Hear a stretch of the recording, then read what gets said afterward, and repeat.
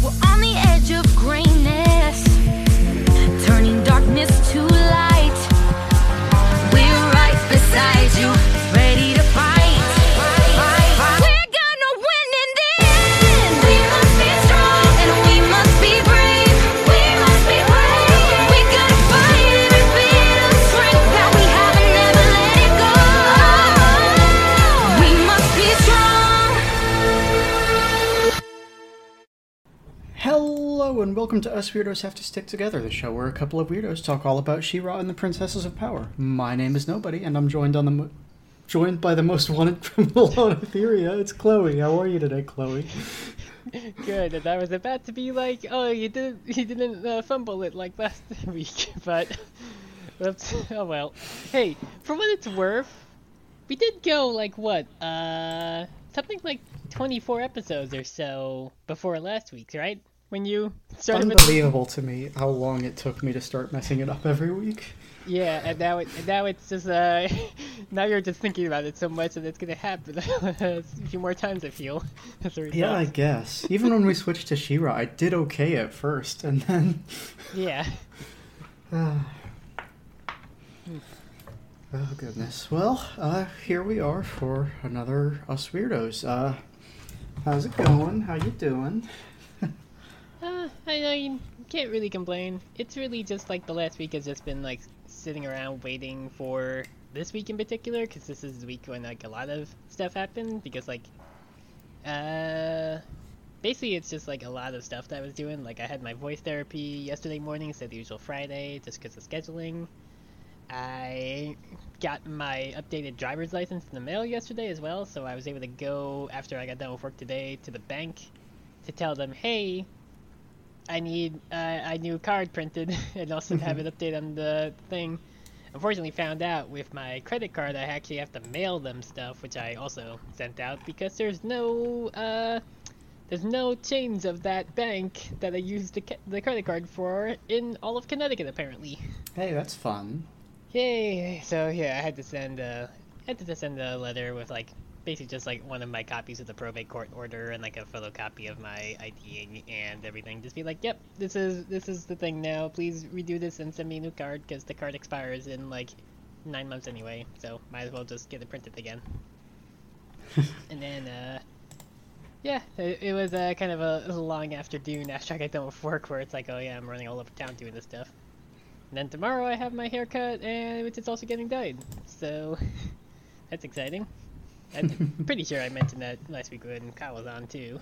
Yeah, welcome to Purple Club. Yeah, Purple Club. I mean, we have the purple colors for our names in our Discord now. So yeah. There's that. Yep. I did what I could. There wasn't quite I wanted it to be abomination purple, but that lavender just really isn't an option. Yeah, I'd imagine it probably also maybe doesn't display that well on the usual Discord, like color scheme. I don't know. Some colors obviously are a little hard to see. Like it's kind of actually a little harder to see like our quoted names on Discord at times.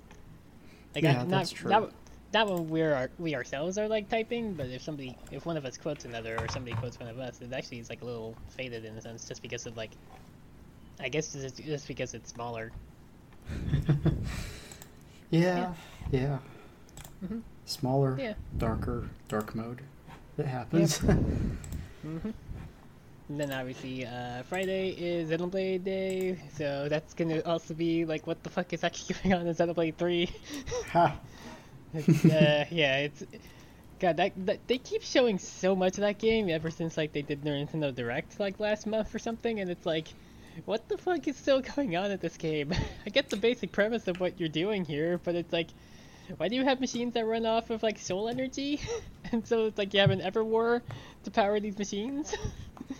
Well, I mean, that's of course, just RPG stuff right there. Yeah, I mean, yeah, that's the RPG stuff, but also it's like, well, also this world is mashed up of the first two, and like people are pretty sure that the leaders on both sides are Melia from 1 and Nia from 2, so are any of the other characters still around? I mean, there's reasons why Nia and Melia would possibly still be alive, like hundreds or thousands of years later, for reasons, but like, Yeah, I don't know. It's very funny how they were like very coy about Xenoblade 2 being directly related to Xenoblade 1 in terms of it being like a split universe stuff, because that was a big reveal. And then on like ever since they announced 3, it's like, oh yeah, we just merged the worlds together because they were very much connected. Then it's like, well, I guess that game has been out for like 4 years, so I guess that's fine to just basically just reveal that all the way. I don't know. I'm curious to see what the fuck is going on in that game. It's gonna be weird. Fair enough. Mm-hmm. Yeah, I mentioned last week that I had started playing Pillars of Eternity. I am almost done with that game because, weirdly, despite being essentially a D&D-esque RPG, it's really short, so that's interesting. Can't help but be uncomfortable with some of the themes of it. I don't think this is deliberate, but one of the main plots of the game is very hard not to read as an autism metaphor, so that's great. Love that. Yeah. Yeah, see, the plot of the game is that about 15-ish, 18-ish years ago, all of a sudden babies just started being born without souls, and like they can't take care of themselves. Oh, yeah. Jeez. Yeah. Oh boy. So that's uncomfortable, but other than that, it's fun. It's kind of shocking and horrifying to me how much they got away with, because it is extremely just D&D. Yeah, I mean, there's a lot of games that don't use like the D&D or Wizard of the Coast branding or anything that are just straight up still just take D&D stuff in them. Like I forget the name of it. It's like something that has like a subtitle that's an S. It's like it's like a turn-based isometric strategy RPG that it just also straight up uses D&D stuff. It's like it's not officially branded or anything. It's, you know, obviously it's not like Baldur's Gate, which just straight up uses like official. Well, D&D yeah, stuff. but that's licensed, so that's different. Yeah, it's different. But yeah, I mean, this is definitely different, right? So you get something every level. You get a class ability every other level and a feat on the opposing levels. So there's always something. But it's also like, at first level Paladin, for instance, you get to choose between 2 abilities, and you can pick either Divine Smite or Lay on Hands, so... I feel like you take Divine Smite, right? It's different in this game. Paladins don't get spellcasting. It's just like a flat bonus, damage bonus. Oh, okay. Well, still, if you want to have healing, you should probably be a cleric instead, then, right? I mean, it's again, pretty situational. I am thinking along the lines of, like, in 5e, where it's like, yeah, Paladin healing is based on their level, and it's like, at most, you're only doing, like, what was it? I think it's a 5 times level? Yeah. For how much you... Yeah, so, like, I mean, you do heal 100, but at max, but that's at max. And at that point, like, melee characters like a Paladin would have, like, over 200 health, so it's like... I don't know. I feel like it's easier to just be like, alright, well, the cleric will get me with a heal spell and get me the same amount, rather than using every single... Like, Lay on Hands is basically more like to get a person stable when they're failing, like, death saves kind of thing, in a sense. Yeah, that is pretty much the case, but also, like, that's important in a strategy game. Well, yeah. Yeah. I guess that, I mean, it's very much like, that's exactly what our, like, Asimar sorcerer used, basically gives, like, you have, like, the little healing that Asmar have in 5e, and, like, yeah, he would hang on to that for if in particular if I went down, because I was the druid, I was the healer of the group, it's like, okay, we definitely have to get Chloe back up, let's just burn this. It's not much, but at least it gets you back up. Yeah, so it's interesting enough that I've already bought the second one, but yeah, just weird stuff. Have you ever played the Divinity Original Sin games? I have the second one. I have not played it yet, no. Oh, okay. I heard that people like the second more than the first. I only ever actually played the first, and it's funny for me to say I put 20 hours into it, and meanwhile, a lot of that was just playing, like, the intro bit multiple times, because because basically when you meet like the two like main party members besides the characters that you create, it's like, oh, okay, so this is like a like healer, like lightning and rain kind of guy, and this is like a melee lady. So I should like go back and redo my characters to like shore up what I don't have based those two. And then I would think of like something else based on like a few combats later of like, oh wait, this would be a neat idea to try. And then I would just never progress past in the game as a result because I just keep going back and it's like, well, okay, whatever. Yeah, if I'm honest, I've never been super into games like this, but for some reason this one's sticking with me.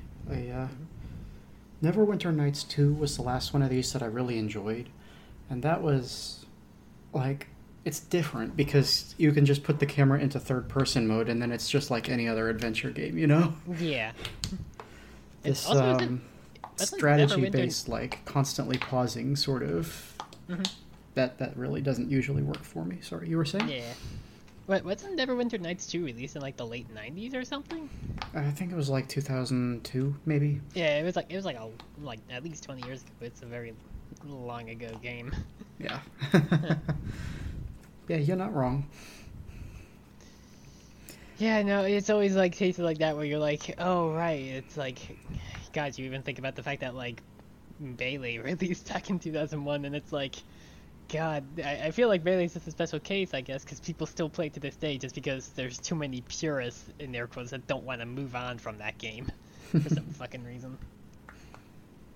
Meanwhile, I'm just like, no, Melee's bad. Brawl is bad. Also, like, Smash 4, take it or leave it. Like, you just play Ultimate. Just fucking move on. I will say, part of the problem I had with Baldur's Gate specifically is that those games teach you nothing. They just assume that you know how to play D&D. I think it's 3rd edition for those. I think with those older ones, yeah, because like I think 3.5 released only like maybe like a year or two before I started playing any D&D. Because I met my D&D group back in like October 2004. And I think that, I think if I'm remembering correctly, I think 3.5 was only like a year or so old at that point. Something I'm trying to like see. Yeah, I think it was 2003 at some point because I went back. Funny enough, I figured this out by looking at the very first comic of Order to Stick because the very first comic is where they get upgraded to 3.5 rules. Because it's like Ellen the Bard being able to wear a chain shirt because also that was when chain shirts were light armor, not medium. Hey, I was totally wrong. Neverwinter Nights 2, 2006. Oh, okay. That's a little bit more recent than what we were thinking, but that's still 16 years old. It's like it's not 20. That's still literally almost half my life ago. Jeez, try not to think about it. But yeah, it was very, like, those older ones just kind of assume that you already know the system, and that super doesn't work for me. So I think that's part of why I'm into Pillars of Eternity a little more, is because since it's a custom system, it kind of has to teach you. Yeah. Yeah, it's kind of like comparing like the original Dark Souls to Elden Ring, where it's like the original Dark Souls just expects you to either have looked up this stuff or learn it as you go, compared to Elden Ring, where like that game straight up will pause to show you tutorials when new shit pops up. Because like mostly just in like the area before you actually get onto like the actual world proper for there to be like online stuff. But it's like it will still like be like, hey, this is how you block, idiot. It doesn't teach you stuff like how you should have a shield that has like the 100% defense rating, otherwise like some damage will chip in. But like, I feel like there's also less shields in Elden Ring that have less than that 100% damage block rate for, in terms of like stuff like that. But also I don't use shields in those games, so I can't say fully. I might. It's also been a while since I played that game because A, it's long, and B, I got distracted by other things. Fair enough. Yep. I will say Pillars of Eternity is a lot more 3.5 than it is 5e, so if that makes a difference, that's an issue. Yeah. Yeah, there's a lot of, like, you really only have 3 saves. You've got your reflex and your fortitude and your will, so it's more like that system.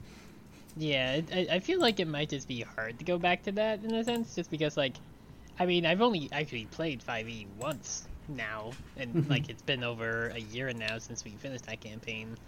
but it's like it still is very much in the forefront of my mind in terms of like knowing the mechanics and everything, because like I still watch stuff like Dimension 20 where even in their recent campaign it was like, or I guess they played 5e, but like I mean one was like Star Wars 5e, but it's still very much like it's just fucking we're calling them powers instead of spells, but it's just spell slots, and it's like we're still using like advantage and disadvantage and whatnot, so it's like it's still the same, so it's close enough. But it's like, I feel like it would be a lot to try to go back to 3.5 after being pretty familiar with 5e, where it's like, oh right, like rangers and druids all have animal companions because that's just their class. Yeah. Because the way you like actually would change up your classes like that is if you go to like take a fucking prestige class, which thank God prestige classes are just not a thing in 5e.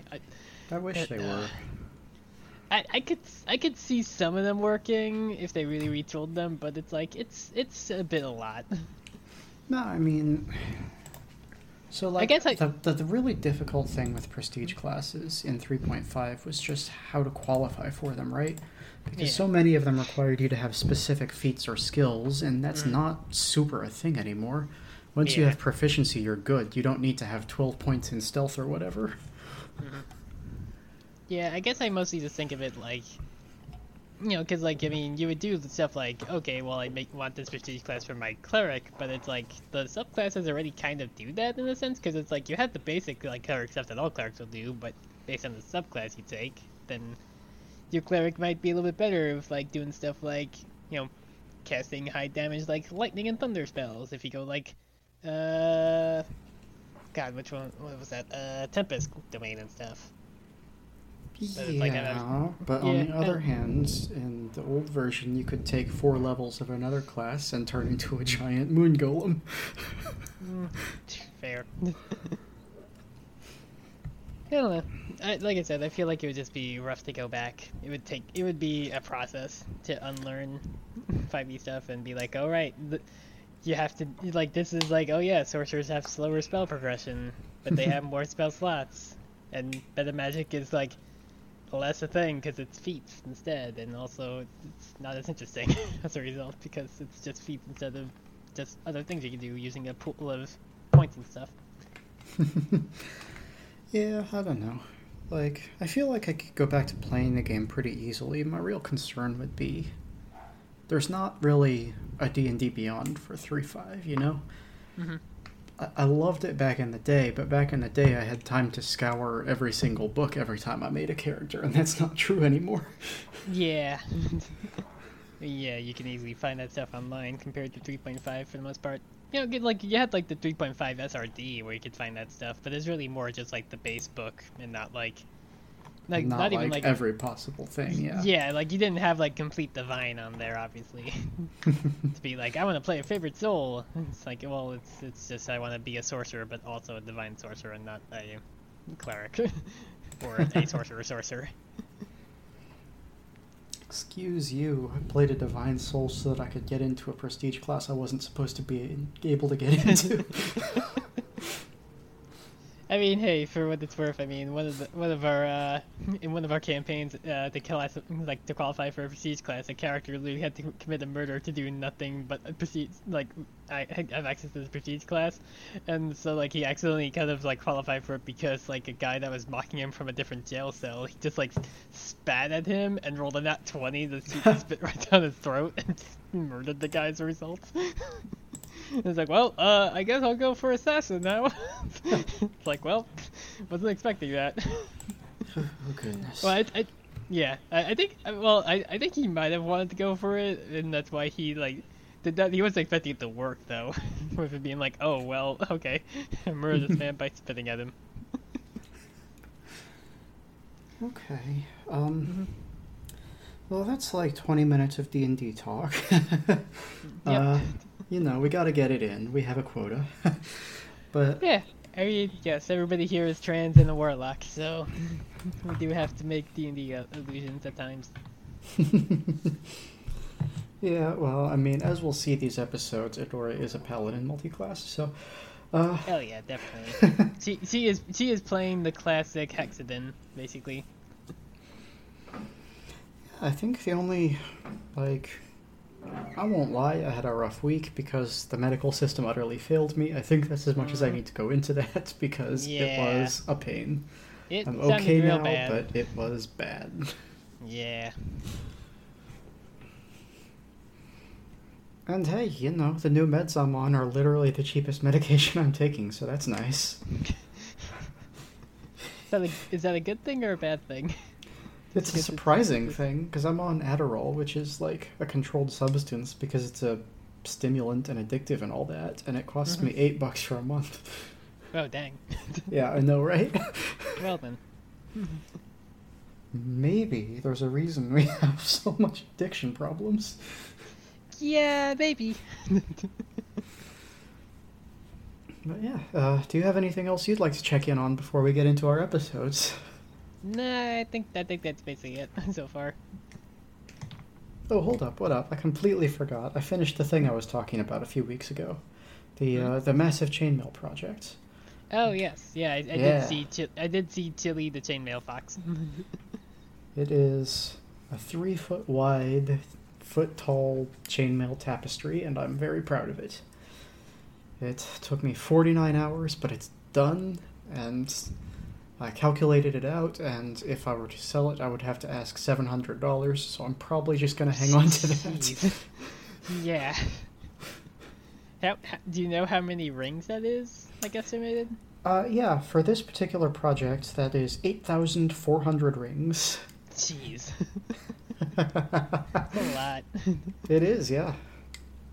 That's part of why I have to charge so much, is just material cost. Fair. But yeah, so I don't know what I'm going to do with it long term, but I did the thing, and it feels good to have accomplished it. Yeah. I mean, it's much like one of those like, you know, things of like, oh, well, I bought a bunch of Gundam models, and now I'm going to build them, and what am I going to do with them? They're just going to sell myself kind of deal. But, you know, hey, if it was fun to do in the time, and if it just brings you joy having it, then it's like it wasn't waste. Exactly, yeah. Yeah.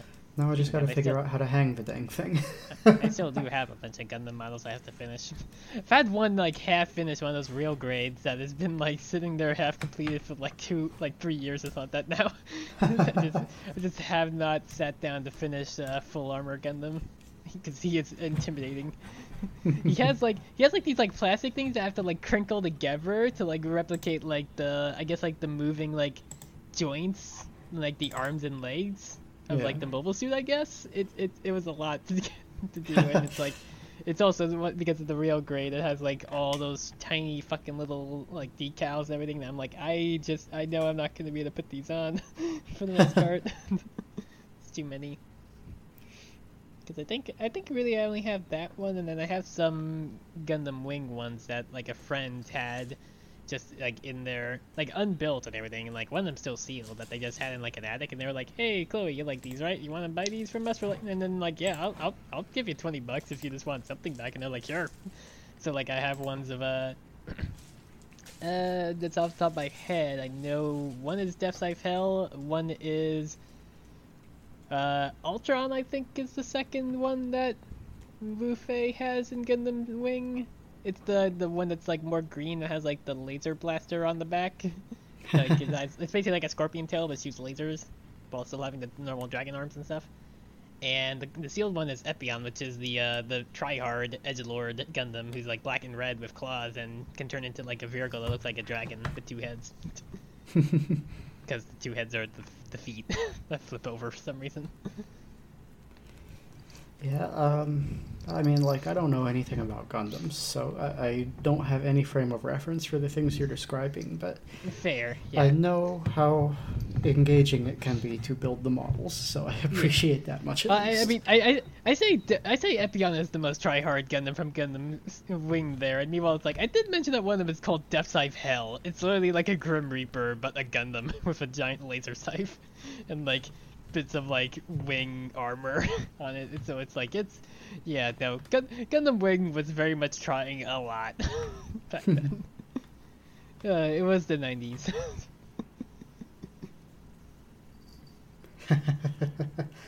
Yeah, I know how that goes. Mm-hmm. I mean, It's that hard to franchise get away literally from it in the 90s. Yeah, I mean, that franchise literally has a mobile suit called Tall Geese. Like, just tall geese. Just, I think there's actually, like, I think it's, like, a thing that's been around since, like, original Gundam, I think. The Tall Geese has been in, like, a lot of different Gundam stuff, and I don't remember the details, but it's just a funny name when you don't actually know that.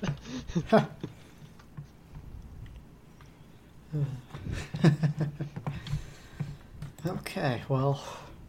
Nope, never mind. I thought I had a segue, but nope, not gonna work. Speaking of large winged animals, my episode today is She-Ra Season 2, Episode 2, Ties That Bind. Not the ties that bind, just ties. It's annoying. Yeah, it's weird that they don't have that word in there. Yeah. But we open in the city of Drill, which is being occupied by the Horde. Since Entrapped is on their side now, they're just moving a bunch of equipment and soldiers in to act as a remote staging area for the war. Scorpia is totally lost in there, though, because like a Glimmer, she cannot find her way around this castle. This is also where we learn that the Force Captain badge is totally a Star Trek communicator badge. Like, you can GPS track it. This is how Catra gets Scorpia out of there, is by pinging her location. And that seems just way too useful to restrict command units, but what do I know, I guess. Yeah. The whole point of the communicator badge is that all the crew members get one. Yeah. They also do quickly mention that Drill apparently had some defenders left, even though the only people we ever saw there were those 3 people that are definitely dead because they were kind of partially forcibly conscripted into the rebellion and entrapped. Yeah, well, we do see at the end of this, like, opening credits thing, there are a couple people, like, spying on the city, and then they run off, but we never see them again, so... Yeah, fair, I did forget about those 2, but it's like, if they had some defenders still, how did they take all of Entrapped's shit out and put it in her new lab? Because, like, she straight up has, like, a sofa brought over. It's like... Did they have like a few soldiers carrying her shit out to like their transports as other soldiers were there shooting laser guns at the defenders? Just being like, we're just here to raid the castle of all of Entrapped's personal shit. Don't worry about it. She's definitely dead, y'all. Yeah, we just like this stuff. It seems like it would be way easier for her to just go and get it herself, right? Yeah, like be like, hey, I'm not dead. I'm just I'm moving my stuff to a different location because I'm in hiding. Bye, or whatever. I don't know. But yeah, so after the credits, we cut to the Whispering Woods where Adora is fighting one of the new enhanced Horde bots, and she takes it down pretty easy by turning her sword into a Batman-style grappling gun. But actually, this is a trick. It's another Light Hope simulation. The Horde can't just make more of those bots. The materials are restricted, you fool. Light Hope agrees that Adora is doing, like, way better in her training, but then she starts doing the kids show thing that smart people do, where you claim something would be an arbitrary percentage better if you did it slightly differently, despite there not actually being a way to measure that. I truly dislike this trope. Yeah, it's a bit annoying. Yes, in this case, she specifically says you would do 57% better if you used your steed, which does not make sense. At best, you could interpret that as winning 57% faster, but that's not... No. Light Hope. Stop it. You're a robot. You should know better than this. Is she a robot, or is she just like a program? She's not like a robot because she doesn't have like a physical body, because she's just like a hologram. Yeah, that's fair. But, I mean, it kind of gets not into like what your definition of robot is, but she's an artificial intelligence housed in the fair. Crystal Castle, so... Yeah, because she's not like pure hologram like the other ones we've seen, like the one that Adora was trying to like get answers from when she had her Karen moment and all, and Yeah. as we'll see in episode 3. But it's like, yeah, she's not like a hologram, but she's definitely like not. I mean, she's obviously not a person. She's like 1,000 years old, so. I mean, Yeah, different than Raz, but still. We haven't seen a lot of her yet, but I guess I feel comfortable in saying that Light Hope is fully an AI. She's not just responding, basically. She has the ability to think and reason on her own. Yeah, so. okay. That kind of is what I thought. But, yeah, basically what she wants right now is for Adora to start training with Swift Winds, because apparently her connection with her steed is overwhelmingly important to being She-Ra. So he shows up, just sort of busting right through her hologram because she asked him to come and work with Adora, but then she starts glitching out. And we cut to Bright Moon, where Bo reveals to Glimmer that Entrapta is alive, because the Horde tech has been advancing way too rapidly, and he thinks they must be forcing her to work for them. I don't super agree with his reasoning here, if I'm honest, because, like, Entrapta is definitely very smart, right? But she's not supernaturally smart. She doesn't have any powers. If the Horde just got another engineer on their side, that would be just as plausible, you know what I mean? Yeah, I guess. I guess it's just because, like, the only time they really have seen the first one's tech being used, like, similar like this, it was with Entrapta. Like, in the episode she was introduced, so I guess it's not an unreasonable assumption for him to jump to of, like, she might still be alive. That's fair. He goes into it convinced, and I don't really get why. Especially since the Horde have seen what Entrapta does. It's not like any army worth its salt is going to put R&D into trying to replicate our results, you know? Yeah, fair. But either way, he is right, regardless of my complaints about his logic. I mean, well, as we'll see, Bo also does come across as a bit of a centrist in this episode at times, so... Yeah. He said straight up say, she's the bad guy, we're the good guys, we can't do this, and it's like, Bo, you have not paid attention to the rules of, like, winning, like, defeating fascists. You can't just win by being a nice person. Sometimes you gotta actually kill a motherfucker who's an asshole. Well, I mean, he learned from Angela, so... Yeah. Yeah, Glimmer is very upset about this because it means that they left their friend behind to die. They should have gone back for her because, you know, the whole thing is their fault, and she feels like it's specifically her fault for getting caught, but it's pretty rough. Bo, at this point, does say that we can't just go marching into the Fright Zone because that's how Entrapta got in the first place, so what do we do? And then Glimmer uses the hollow screen thing to show him that Drill has been captured. So I guess it can do, like, remote scouting, because I don't know how they... Yeah, like, how would they update this, basically? Like, it's, like, there has to be, like, some sort of, like, drone system, or, like, they can just, like, update it, basically, based on, like, what scouts would tell them, I guess? Yeah, I guess... if they had people out in the field who saw what was going on, like the people at the beginning of the episode, if they could report back, then I guess you could, like, imagine troop positions, but this seems very specific. Like, it shows you where all the tanks are and everything. Yeah. I mean, this could also be... like, it might be like a magic display. I'm trying to remember, again, looking at an older Order 6 comic, to be like, what was the spell that can do that? Because Versirius definitely did it at the start of the recent arc. The Phantasmal Force is what they use to do that. So it's like, it could be something like that, where it just looks like it's a hologram, but it's just magic, that they're able to just change it on the fly like that. God, that comic was really 2 years ago, and they're still trying to deal with figuring this stuff out, and that was only 66 comics ago. Rich Burley takes his time sometimes.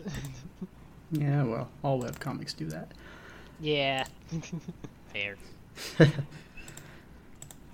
But yes, anyway.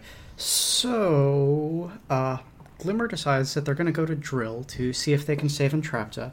And at this point, she also name drops this. I think this might be the only time in the series it's called this. But she reveals that Entrapta's castle is called Crypto Castle, so I guess we have to cancel her because mining Bitcoin is worse than working for the Horde.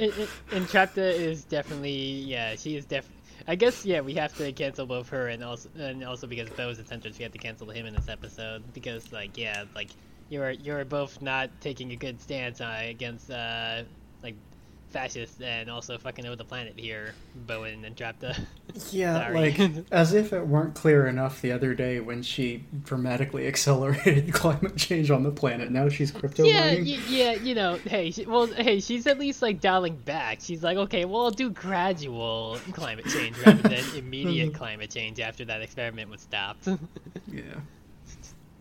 But yes, I was like, I had to go back and be like, did I hear right? Did they actually call it Crypto Castle? Yep, sure enough. God damn it.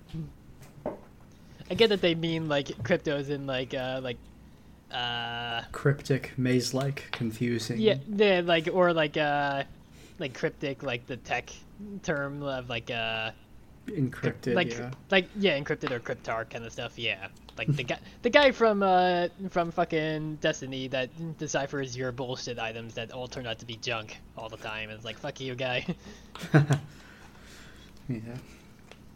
So Bo kind of suggests that they call in backup on this mission, but Glimmer just kind of insists that they can't get anyone else involved in this because it's her fault and she has to deal with it.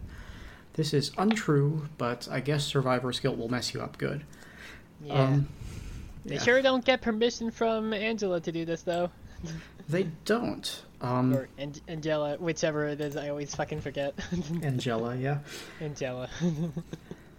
Like, if nothing else, get Adora here, because I understand you not wanting to bring in more princesses, kind of, but you're talking about facing down the entire Horde outpost. Don't just...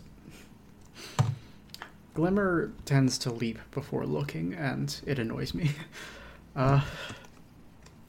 Yes, so, at the Crystal Castle, which is not the Crypto Castle, Lighthope reforms to tell Adora and Swiftwinds that they need to, quote, forge a sacred bond. And this wording interests me because it's way more... Like, religion is not a thing in this series, right? So I don't know what sacred is. It's just not the sort of wording that Lighthope specifically would ever use, but in general, it's not a thing in this series, so it's just a weird word choice. But either way, when they confront her about her glitching, she says that her system is overloading and she might have to shut down for a while, which is to say she's sick of these kids and wants to take a nap.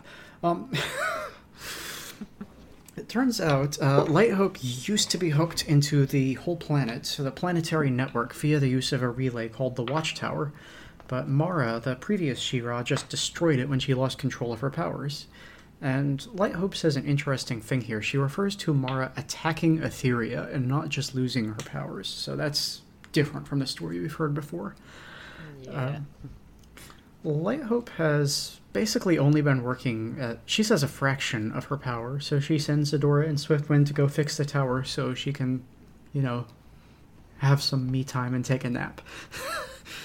But I like this narrative you're crafting where as soon as this artificial intelligence gained enough sentience to have its own thoughts and everything, that it immediately is like, oh, now I have the capacity to be tired of shit. Exactly, yes. It's like, this idiot teenager and her dumb horse, get the fuck out of here for an afternoon. Lighthope has been hanging out on this planet for 1,000 years, and now she has to put up with a teenager. There is no way she's not exhausted of this. Yeah, Lighthope needs some me time, kids. It's the excuse I always would hear, from my mom when I was growing up, of being like, "Oh, mom's going somewhere," and it's like, "Where?" It's going crazy. It's like, "Can I go crazy too?" And she's like, "No," and it's like it was very much because she's like, "I just need to get away from these fucking kids for a bit." You watch them. I appreciate that she was at least kind of upfront about it. No, I mean, she was upfront about it years later. At the time, she was being facetious, being like, "Oh yeah, mom's going crazy," just goofing about it. That's where I'm heading off to, not because she didn't want the kids to come along. Gotcha. Yeah. Yeah. So we go back to Bo, where Bo has to manually sneak into the castle while Glimmer just teleports right up there. Couldn't have just teleported him with you or anything. She teleports multiple people multiple times in this episode. Why did you make Bo do this? Because she's a bad friend. Yeah, they overhear Kyle calling Catra for help because Entrapta's new robot, which is number 437, she's just going through these things like nothing. It's gone berserk, and they need help containing it. You also get a solid dose of Entrapta screaming at the bot in the background, but Bo and Glimmer hear this and assume she's being tortured, which drives Glimmer to leap without looking once more and jump Catra barehanded. She also demands to know where her friend is. This goes about as well as it ever does, because Glimmer, I don't think, has ever won a one-on-one fight. No. But fortunately, Bo is here to be the MVP, because he's able to, like, blast Catra in the eyes with a dust arrow, and then keep Scorpia glued to the ground with a glue trap so that she can't chase her. Catra does follow when she clears her eyes, but Glimmer teleports them all over inside the castle because she doesn't know anything about this place. Despite the fact that she was just here like weeks ago. Still does not remember any of it. At the very least, you'd think she could just, like, aim for the lab, right? Or teleport up to just get up to the top of the castle or parapets or something. But I guess that's not how it works.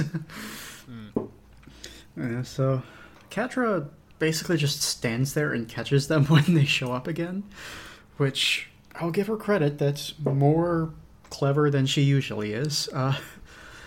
And when she starts attacking again, Glimmer teleports again and accidentally takes Catra with him. They all find themselves about, I want to say 100, maybe 200 feet up based on the length of their conversation. And then they all hit the ground and die because they're just going unbelievably fast. So this is a note I have for later in the episode, but like, Glimmer here accidentally teleports Catra with them. Later on in the episode, Catra will be grabbed on to, I think, Bo, and she will grab Bo and teleport just herself and Bo without Catra. I don't understand why it is that she accidentally takes Catra along with her, other than for the plot to happen here. I guess if she doesn't notice that somebody's there, she accidentally brings him along, and because she can see Catra later on, she chooses not to take her with them. That's my assumption, yeah, because she was already in the process of teleporting when Catra grabbed her, so I think that was just like a Bill and Ted phone booth situation. Yeah, I guess. It's just amusing that it's like, oh yeah, in this case she accidentally takes her along with her, and then later on she can choose not to. I guess I do specifically need to clarify. The Bill and Ted phone booth situation I'm thinking of is in the second movie, where Rufus uses a grappling hook to just ride behind the booth as it's flying through the circuits of time.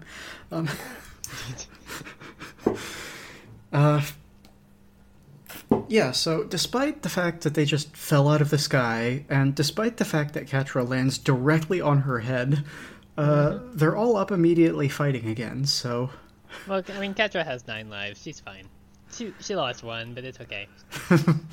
Yeah, so Bo manages to tag her with a net arrow, and then we cut away to Swiftwind singing about the adventure he and Adora are on, because he really, really has a lot of Seahawk DNA in this episode. They're out in the plains. It's just full of tall grass with sort of floating rock things all around, but Adora can't really find anything. Swiftwind does say that he senses magic, but he can't be more specific than that and suggests that they should, quote, combine their efforts to increase his intuitive power. No word on how to do that. You see, warlocks don't get detect magic naturally unless you take Eldritch Sight, so obviously they can't actually figure it out. Is that established? Adora has Agonizing Blast, even though she never blasts, and also she has Eyes of the Runekeeper, so she definitely can't actually figure out how to detect magic at will.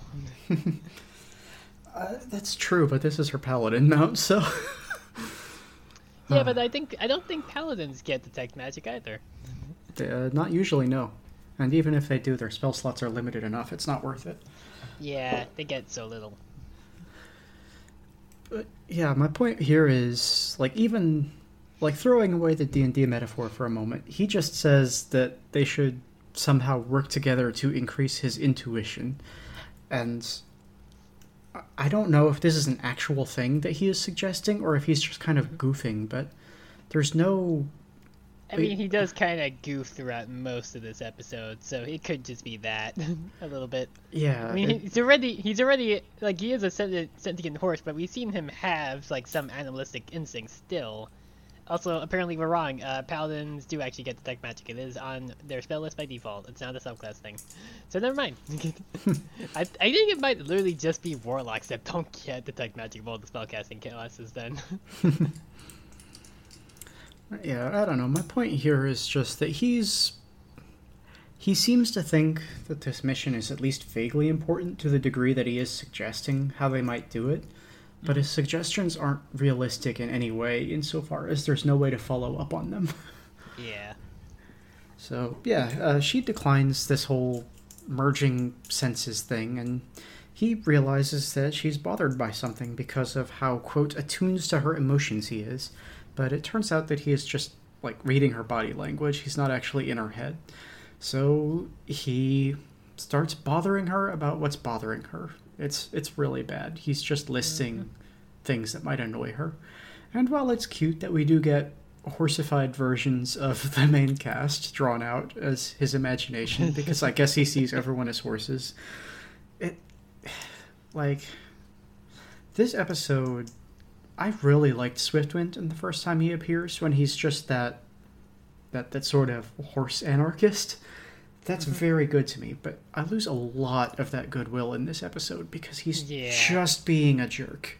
There's not even a real justification for it. He's just being an annoying, like, not even just annoying animal companion, just an annoying companion mostly in this episode.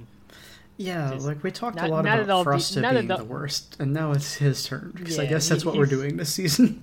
Yeah, he's not at all showing any tact here of, like, okay, something's clearly bothering you, I should back off and let you deal with it.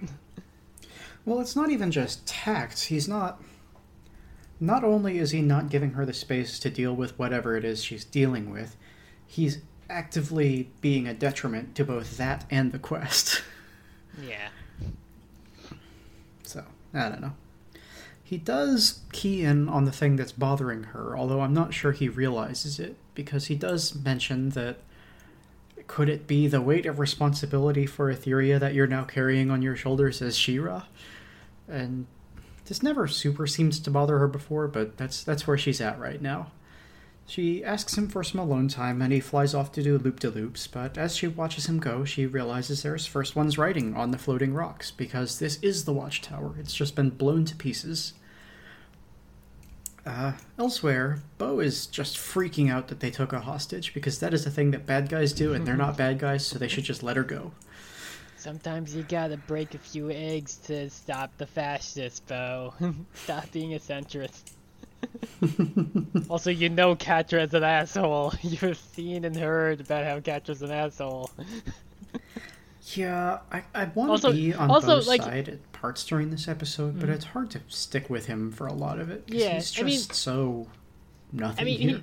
He's freaking out about the fact that I had to tie her up. She was literally going to, attack them with her claws and probably, rip them to shreds, because we've seen how strong she is with those claws, especially during the Battle of Bright Moon episode. It's she could probably easily just eviscerate them if they didn't do anything to stop her. Yeah, so tying her up is a lot kinder than actually just straight up shooting her. It's you're overreacting about the fact that you had to deal with the situation non-lethally, Bo. Absolutely, honestly, there is one and only one reason that Catra does not kill them here and now, and it's because she wants Adora to watch her kill them. So, the fact that Bo is so upset about having captured her is just ridiculous, honestly. Mm-hmm. Yeah, like I say, there are points that I agree with him on at some points during this episode, but this is just moral panic to the extreme. But yeah. To go back to what you were saying, Catra is obviously pissed when they teleported away to who knows where, but it's the rest of the episode, she's just okay, well, I'm gonna use this to my advantage and just mess with them and just be annoying. Because they're not a threat to me, they're not gonna do shit. Yeah. But, Glimmer basically comes down on our side, saying that, well, maybe we don't take hostages, but we've got one now, so we need to take advantage of this. Good job, Glimmer. And she informs Catra that they are all going to Bright Moon, where she will be held in exchange for Entrapta's freedom, which inadvertently gives Catra more information than you really should have given her. Catra immediately figures this whole deal out. Just say what you will about Shadow Weaver, but you gotta give her this. She teaches people to be manipulative and skullduggerous like no one else. Yep. Catra, quote-unquote, can't walk because she's tied up. You know how it is.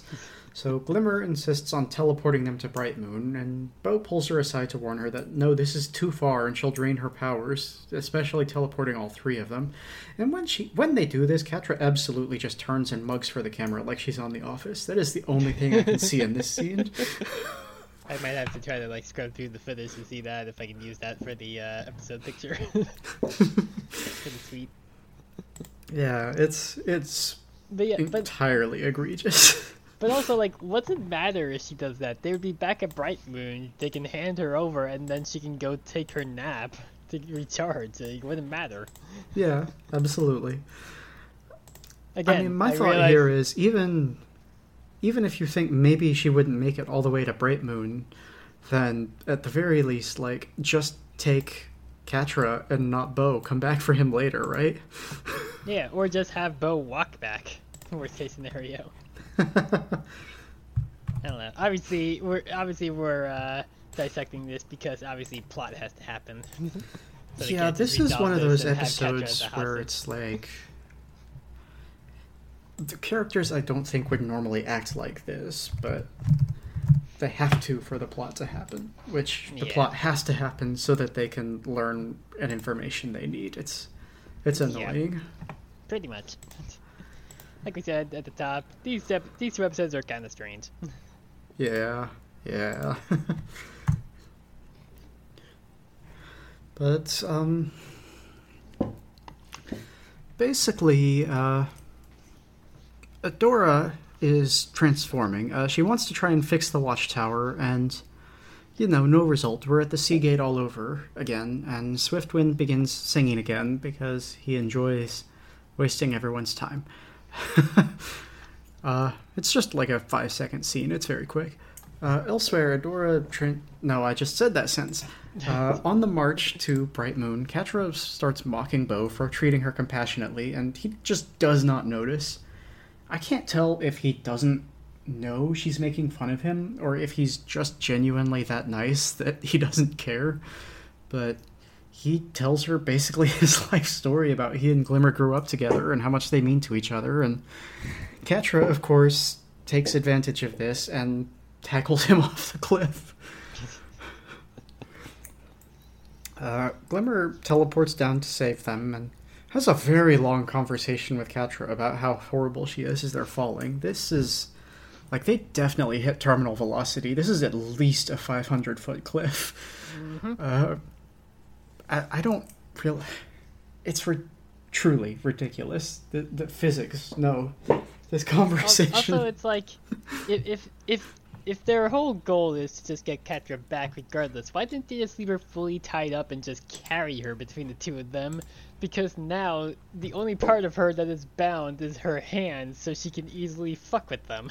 Uh-huh. And also, like, she wasn't tied up enough that she wouldn't be able to walk. She might walk a little slower, but she could still walk. Well, at this point, yeah, but they've taken out a lot of her bindings. Before, her legs were tied, too.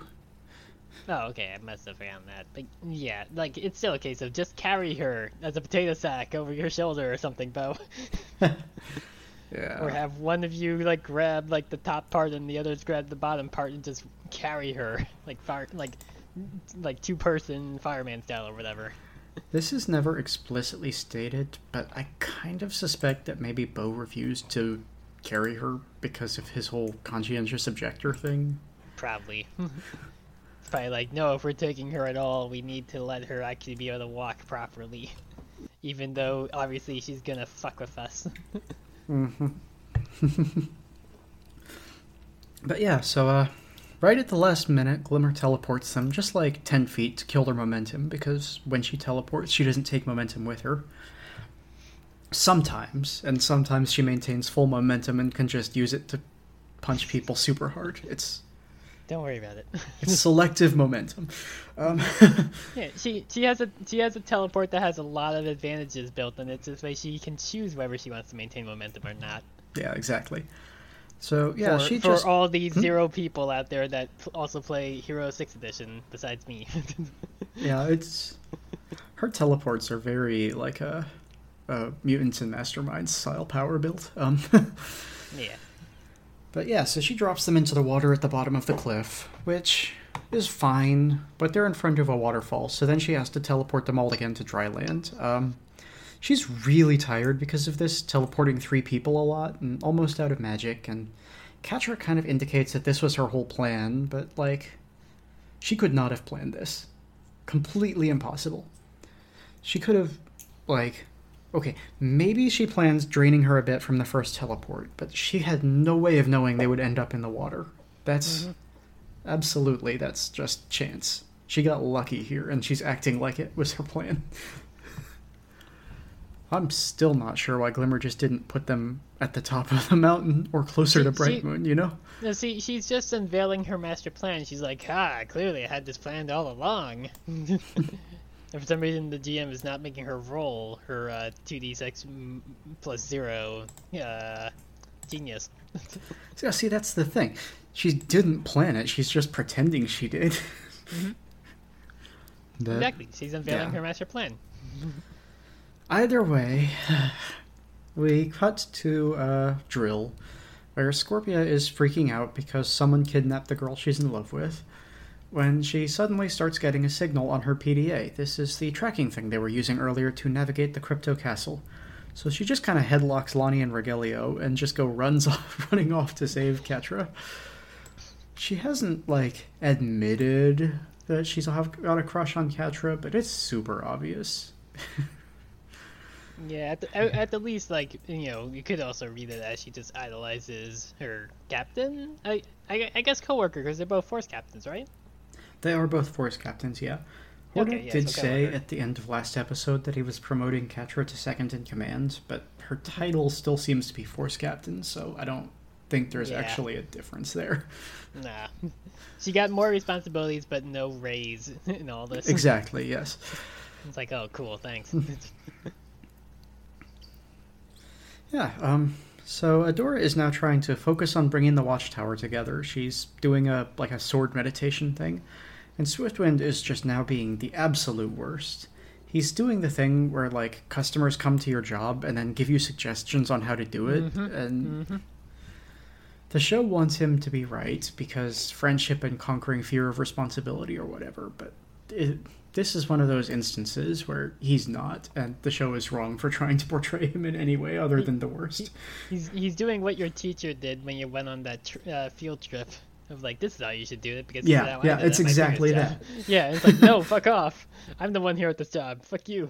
You don't see me going to the university to tell you how to do your shit, teacher. Yeah, so we head back to Glimmer, who is now just dragging Catra along the ground. They've got her more tied up now, and she's dragging her via a rope. This would super hurt, but it doesn't seem to bother Catra at all. I guess she's got some sort of damage reduction going on, because that fall didn't bother her, and neither does getting skinned alive by the ground you're dragged on.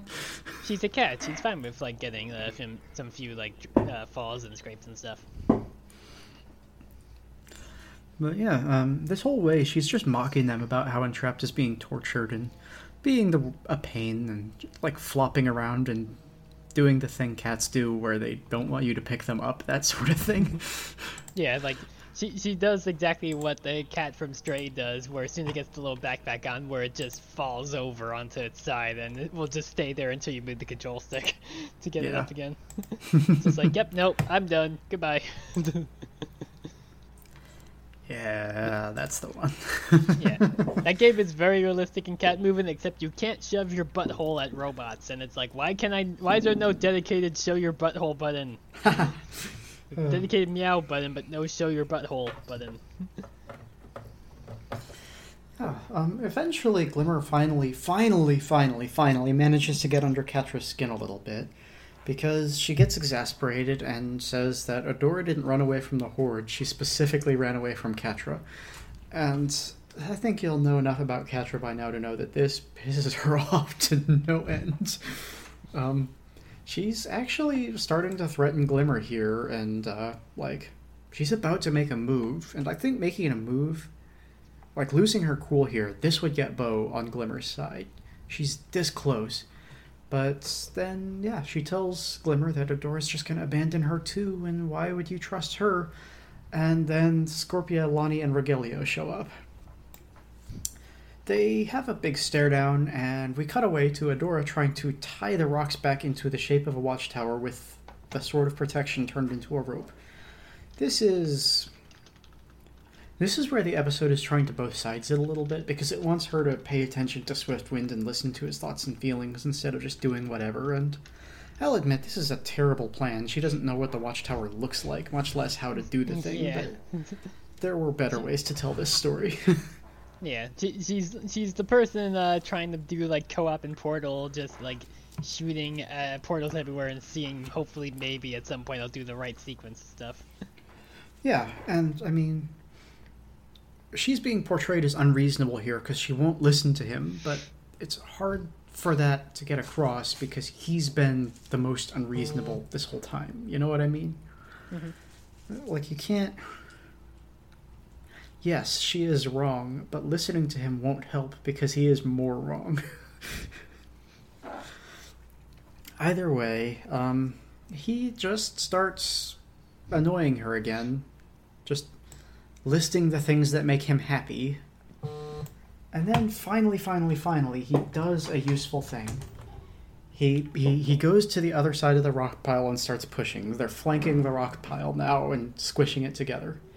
Obviously, this doesn't work, but at least he's trying to operate on her level for a change. Yeah, he's like, okay, let's try it your way rather than me just being annoying with a bunch of suggestions. Yeah. About apples. Well, the thing is, at this point, he's not even being annoying about suggestions. He's just being annoying in general. Like, he sees that what she's doing isn't working and decides to list all of his favorite things, which is a list of 3 things repeated over and over again. Mm-hmm. It's hard for me to feel like this is anything but deliberate, especially given how intelligent he was with regards to the needs of horsekind in the other episode. Yeah. But yes, so back at the showdown, Scorpia demands Catra's freedom, which Glimmer offers up in exchange for Entrapta. But Catra counteroffers, saying that if they don't free her now, the Horde will just kill Entrapta. And she has Scorpia call Kyle. Entrapta is still in the background screaming and begging because of the Berserk robot, so they interpret this as her begging for her life, and Glimmer goes dark. She counter-offers, threatening to just punch Catra to death right now the instant anything happens to Entrapta. Mm-hmm. Yep, sure does. This is... Which again, yeah. Sometimes you just have to punch fascists in the face. Yeah. Maybe not like this, but you know, fascists have to be punched in the face at least once. Like, I see where she's coming from if this is a bluff, right? I absolutely get it. But it's not a bluff. She fully intends to punch through Catra's head. And this is the place where I mentioned that I'm on both sides, because this is not the move, IMO. Especially because Catra is not a particularly good Horde general. She's more useful to you in charge than she is dead. Like, if you replace her with Scorpia is a lot more tactically minded and knows how this works, so immediately things are going to get worse for you. But either way, Bo stops Glimmer from doing a murder and insists that they're better than the Horde and they can't do this and they won't just kill people on a bet. So they set Catra free and she starts making fun of them again, telling them how naive and how easy to manipulate they are and why this is why they'll lose the war. And she calls up Entrapta on her... I guess they've got Zoom because it's a video call. And Entrapta just excitedly rambles about her projects for a while, and she just, Bo and Glimmer promised to rescue her, but she doesn't really know from what. She's not threatened by the Horde, and doesn't super realize she's even working with them. She's just doing science blindly with no regard for consequences. And she also admits that the Black Garnet thing was her, before Catra just turns the call off. Glimmer is just unbelievably upset by this, and lunges at Catra, but we cut away to Adora laying on the ground. She is freaking out that she doesn't know what she's doing, and she doesn't know how to help Lighthope. She is just absolutely terrified that she's going to be the next Mara and lose control of her powers and hurt people. So Swiftwind does sit down here and apologize for not taking the mission more seriously, and his justification is that he was just excited to spend time with She-Ra because it's important to him to be her steed, and they haven't really spent any time together, despite the mystical bond thing. In return, she apologizes for making him realize he's trans, and he says to shut up. But no, seriously though, she feels guilty for giving an ordinary horse sentience and getting him involved with the war instead of just letting him live out horse stuff. But he won't accept her apology because this is who he is. So you see the metaphor I'm going for here. It's pretty clear. Yeah. Just poured an entire bottle of estrogen pills down this horse's mouth, and all of a sudden, boom. I guess testosterone pills, actually. Yeah. It's like, no, why would you let me get the pills? Now I know too much. I had 3 months worth of pills in one day, and I immediately gained sentience. Oh no. Disclaimer, do not take 3 months of pills in one day. You will not gain sentience. Please do not. Do not feed testosterone, any hormones to animals like that. They are for people only. And also, do not take 3 months for yourself. You're not gonna fast forward the process. Unfortunately, it does not work that way. You also will not suddenly gain sentience. That's just not gonna happen. I'm sorry. Well, hopefully, any person that would be doing that already has sentience.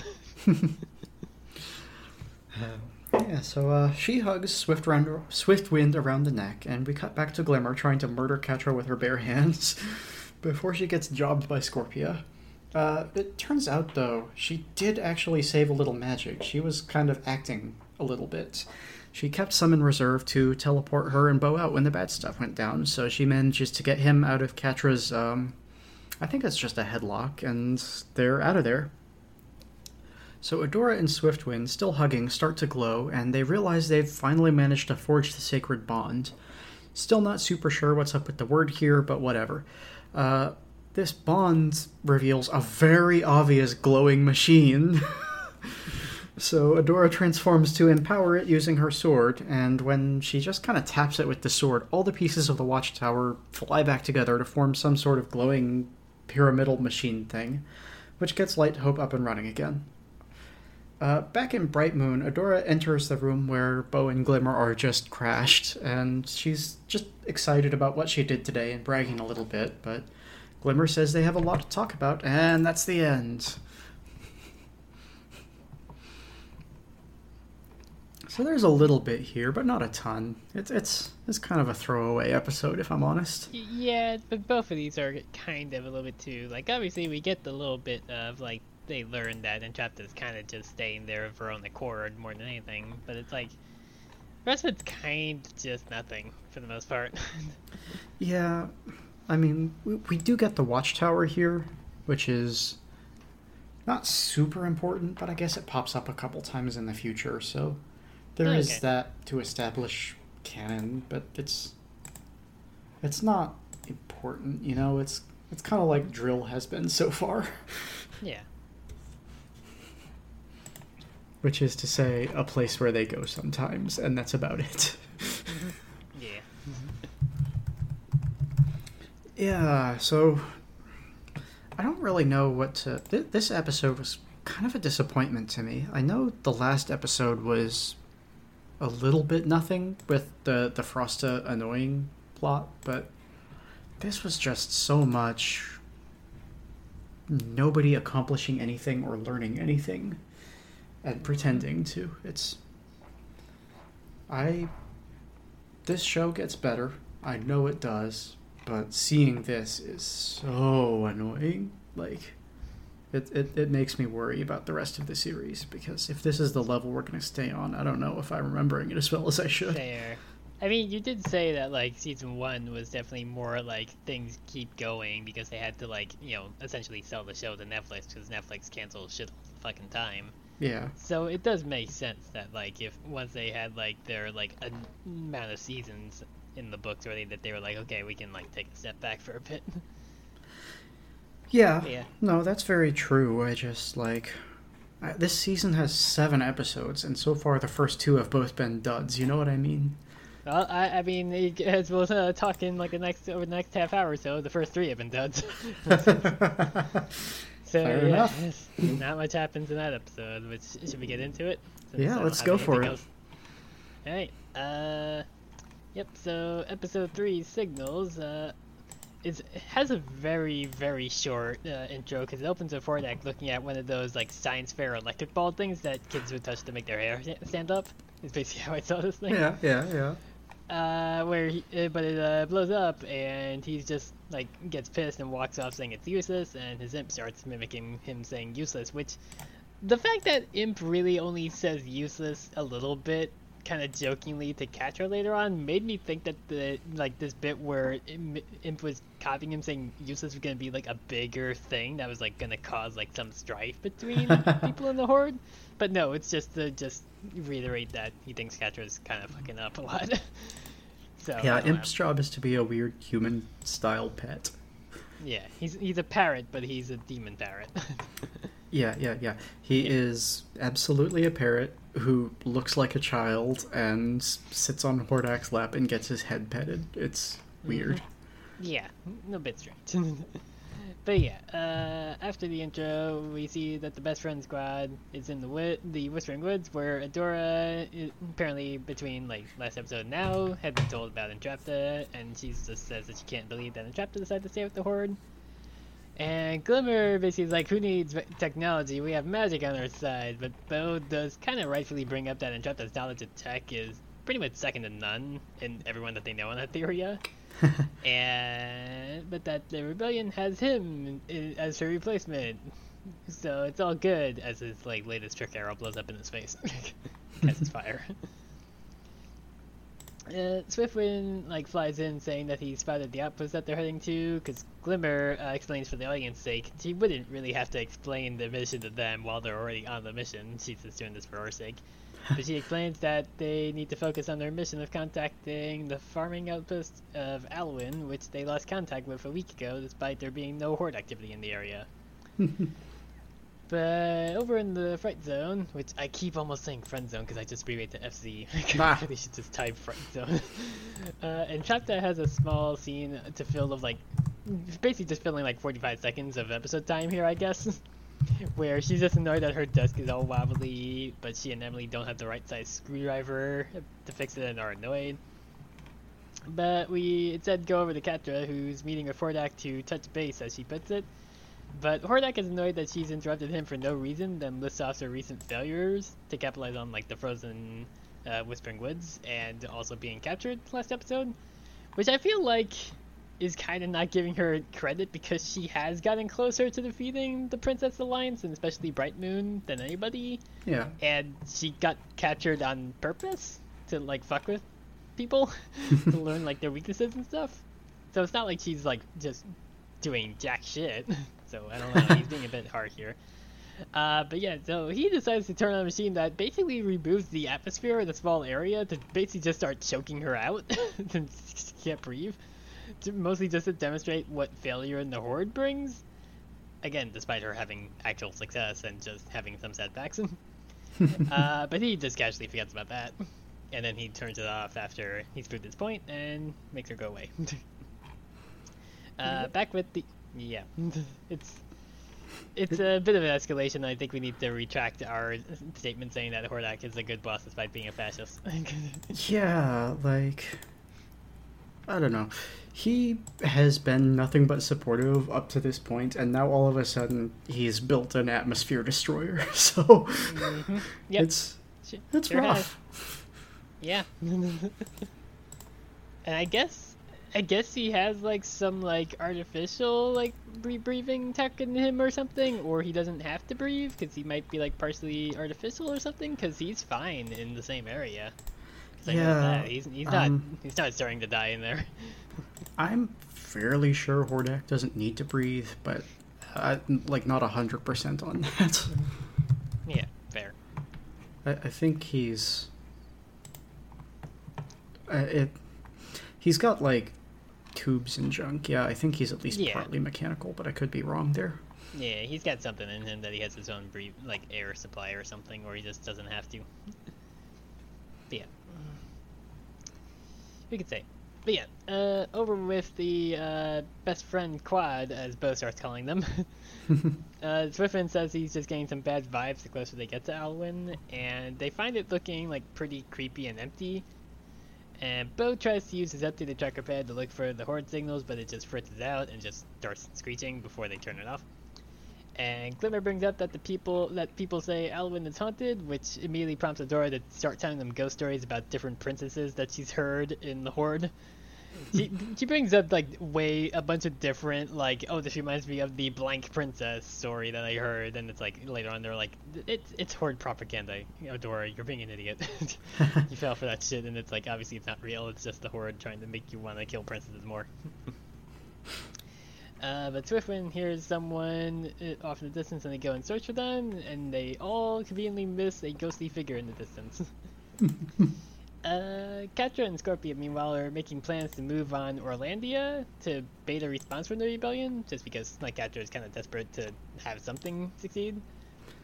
But apparently the 3rd Battalion that she wants to use to do the attack has refused to fight because they're not getting supplies, particularly new armor and stuff, after apparently putting in 6 requests. So yeah, Catra is annoyed. That's pretty brutal, but also, this is just a thought, but if your army's in the field, how often do they need new armor, right?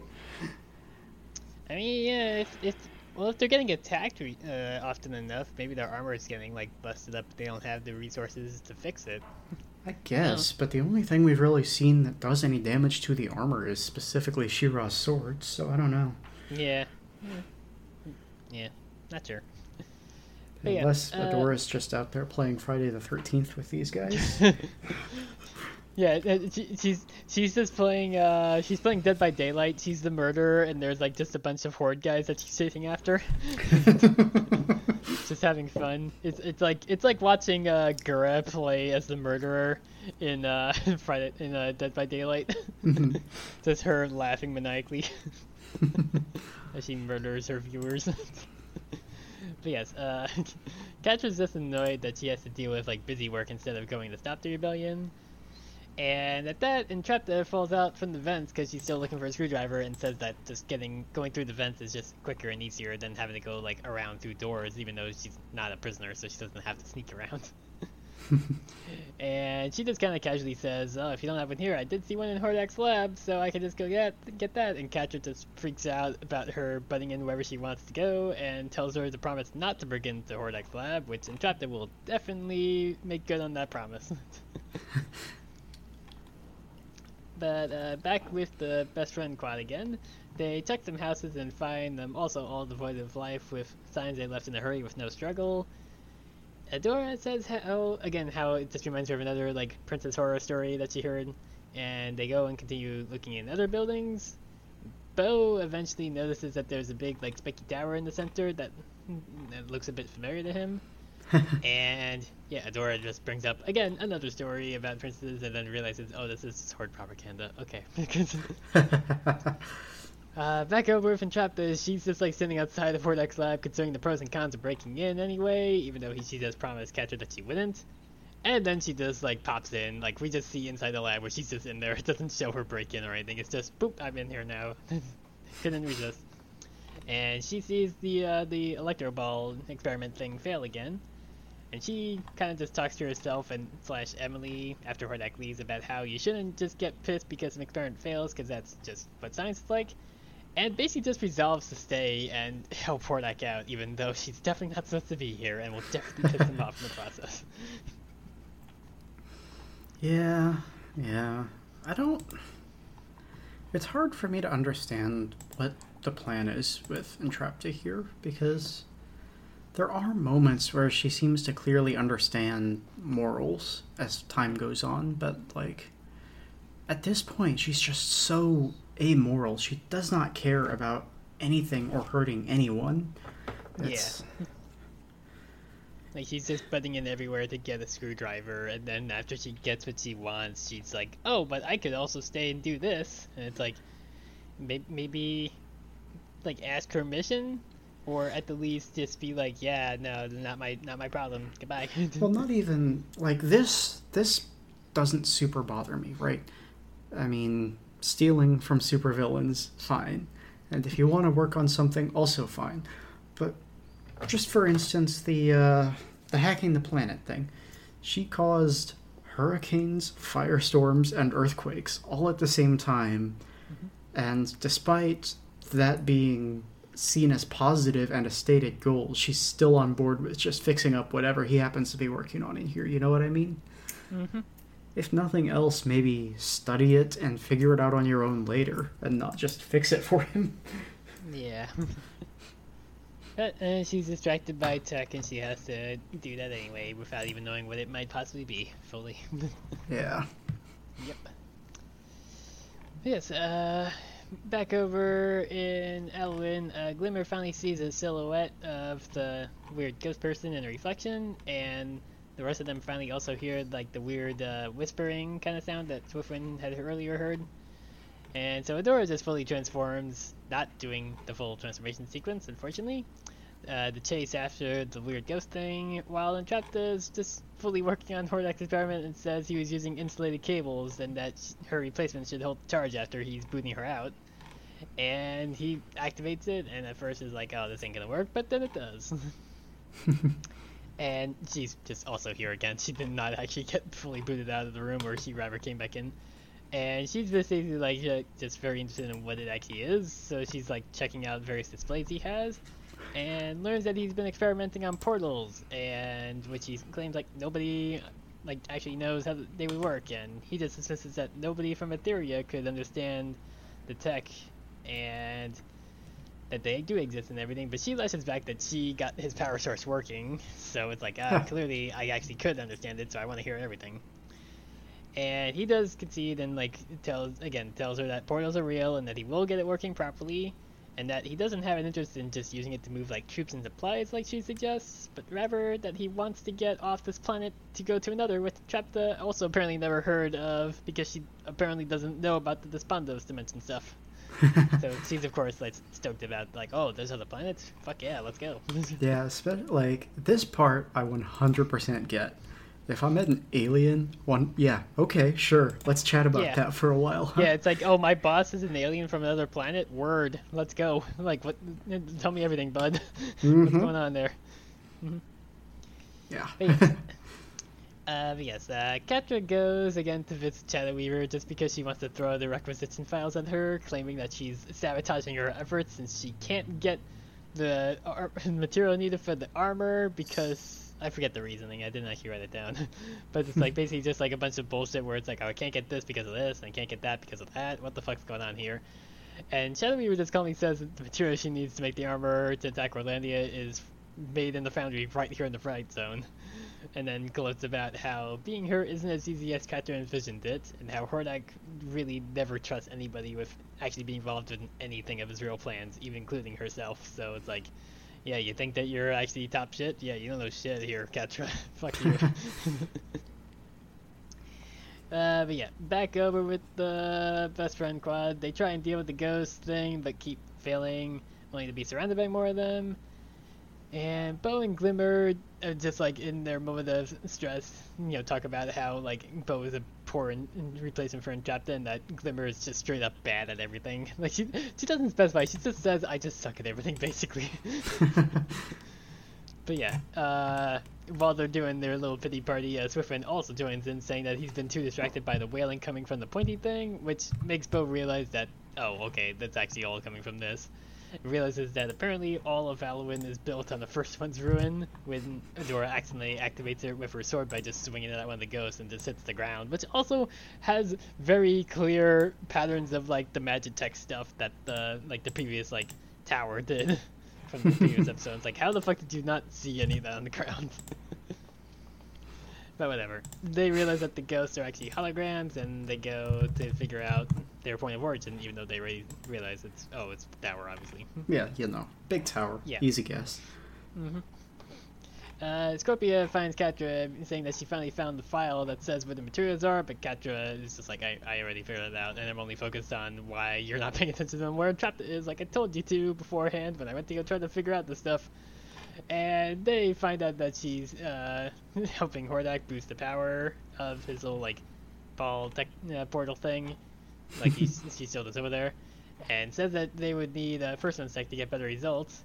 And Hordak immediately dismisses Catra and Scorpia's interruption when they're there, since he says that he's working with Entrapta in this project. And they just kind of dismissively walk away because they're like, oh, well, shit. We thought that she was in trouble, and actually turns out, no, she's actually gotten actual permission to work on this. Whoops. But yes, the best friend quad go and see that the pointy thing is transmitting something ever since the Black Garnet accidentally turned it on somehow. I don't know. Oh, wait, was it the Black Garnet, or was it the thing that Adora turned on last episode? It was... It's not the thing from last episode. No, I don't... I'm pretty sure that's not the Watchtower. Because my notes mentioned that it was turned on ever since the Black Garnet incident. I didn't think it was that, though, because that was, like, maybe, like... That was, like, a month ago, and apparently people, like, have left this place a while ago, I guess, or whatever. I don't know. Yeah, I truly do not know. Yeah, whatever. Doesn't matter. It accidentally got turned on, and blah, blah, blah, blah, blah. Tower was activated when Entrapta hooked up the Black Garnet to the planet via the First One's tech hub. Okay. Yeah. So it was a month ago, and for some reason people only decided to leave after seeing the weird ghost things, like, a week ago. So they would have dealt with them for 3 weeks beforehand. I don't know. Well, whatever. Maybe it was a gradual process. You know, the town just doesn't up and leave overnight. Yeah, true. Yeah. But yes, Adora reflects on how the First Ones aren't these, like, huge, like, divine beings, and that they're just, like, normal people size, and they only just basically want to send messages to friends and family, based on the fact that these, like, recordings of the holograms are just, like, repeating themselves. And then, like, again, gets a little bit annoyed that Mara cut them off from the galaxy and everything. And they shut off the antenna, but Bo sees a First One's message pop up on his pad that Adora can't decipher, and they think it's just scrambled, or that the pad's busted. But we end on a site in the desert where there's a message that pops up on a screen in some sort of installation of some kind. I'm not sure. Yes. Again, these episodes are weird. There's not a whole lot to really talk about in them because it's like, yeah, I get it. It's like, it's season 2. We're building up the stuff. But it's like, yeah, these episodes are just kind of slow compared to, like, the rest of the show so far. Yeah, honestly, like... I think it... Heaven forbid I try to change show order, but I think these two could have been one episode and that would have come off better. Yeah, like maybe they could have just removed the Alwyn storyline entirely and just had it be like Adora goes to deal with the the tower, and then like basically maybe just make it be like Scorpia's dealing with Entrapta back in the Fright Zone as she turns on this stuff as Catra's kidnapped. I guess that maybe is too many plot threads of like there being like 3 different groups, but whatever. I don't know. It's, like, it's I see it like you can have an A plot, a B plot, and a C plot. That's fine.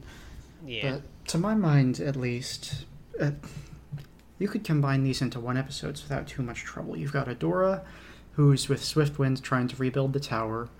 You've got Bo and Glimmer, who have captured Catra and are being menaced by these ghosts that they don't know where they're coming from, and they're freaked out, and Catra's using that to take advantage of them. Mm-hmm. And then you've got Entrapta working for Hordak. It's not, like... Yeah, it's not that hard. I guess there also wouldn't be, like, a whole lot going on with Adora and Swiftwind for the most part. Like, you kind of cut out some of their scenes of Adora being frustrated with the responsibility and Swiftwind being Swiftwind. I truly... Like, I wrote down every scene that they have. I didn't cut anything. Yeah, fair. I might have simplified them a little bit because... Yeah, no, that's what we do on here a lot. We don't skip over things. We just, like, simplify it and be like, yeah, okay, it's just this. Yeah. We're obviously not going, like, line of dialogue by line of dialogue, because that would take too long. Yeah. There are some things that I'll skip occasionally, but they have to be so minor that, like... Yeah, no. Yeah. Mm-hmm. Yeah, it's like stuff like how we didn't talk about like all the different like carnival games that Luce and King got up to in really small problems because they just do a montage of them. It's like it doesn't matter. Yeah, exactly. I know we used to do stuff like that, but that was honestly just too much. Yeah. Back during the library episodes when I was listing all the books. Well, I mean, a lot of those like, book titles were also like like goofy trivia things. Yeah. Like a lot of them were just like in jokes and whatnot. But yeah, so no, these episodes aren't super special, but there you go. Yep. Do you remember at least if like next week is more interesting? Let's see. What's next week? Those two episodes look like they are Roll With It and Whiteout. Roll With It is, yeah. Well, There are definitely some interesting things that happen next week. I don't think either one of them are like major importance, but Okay. yeah, they're at least fun from what I remember. I do at least see that the last two of season 2 are named Light Spinner and Reunion, so I assume that stuff happens in those, maybe just based on those titles. It's very possible stuff happens in those. Yeah. Titles like that, yeah. I mean, it's like if you look at like season 1, it's like, well, it's like, oh, okay, well, what's Princess Prom? But it's like, oh, but you see that the season finale is the Battle of Brightman. It's like clearly a fight's gonna happen. Yeah. It's I don't have a whole lot in my retro style section today. Yeah, no, I had literally nothing in trivia. Because there's just nothing with these. Like, we had no new voice actors. There's just, like, nothing, like, hidden or anything like that. Of, like, illusions and stuff. Yeah, there's just nothing in it. Pretty much the only thing I've got for you is that the village of Alwyn is a location from the original She-Ra. It was not a haunted, creepy, abandoned village back then. I've dropped a picture. You'll see that there is an actual real-life truck in the village of Alwyn for some reason. There sure is. Yeah. It's a very unsecure truck because it just has the back door fully open for packages to just fall out of. Yep. It's like, hey, apparently they have my Wednesday USPS courier there on Etheria 1,000 years prior. It was in one episode.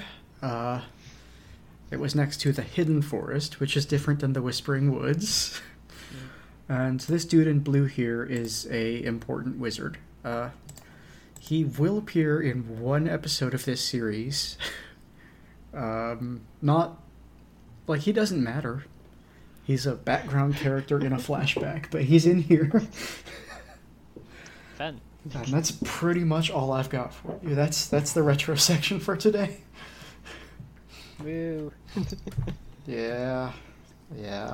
Remember like 2 or 3 weeks ago when you said we had such a weird energy episode? I feel like this is weirder just because there's really nothing to talk about these episodes. And That's true. I mean, well, hey, real quick, we did actually get a full transformation sequence in episode 2. Hey, nice, yeah.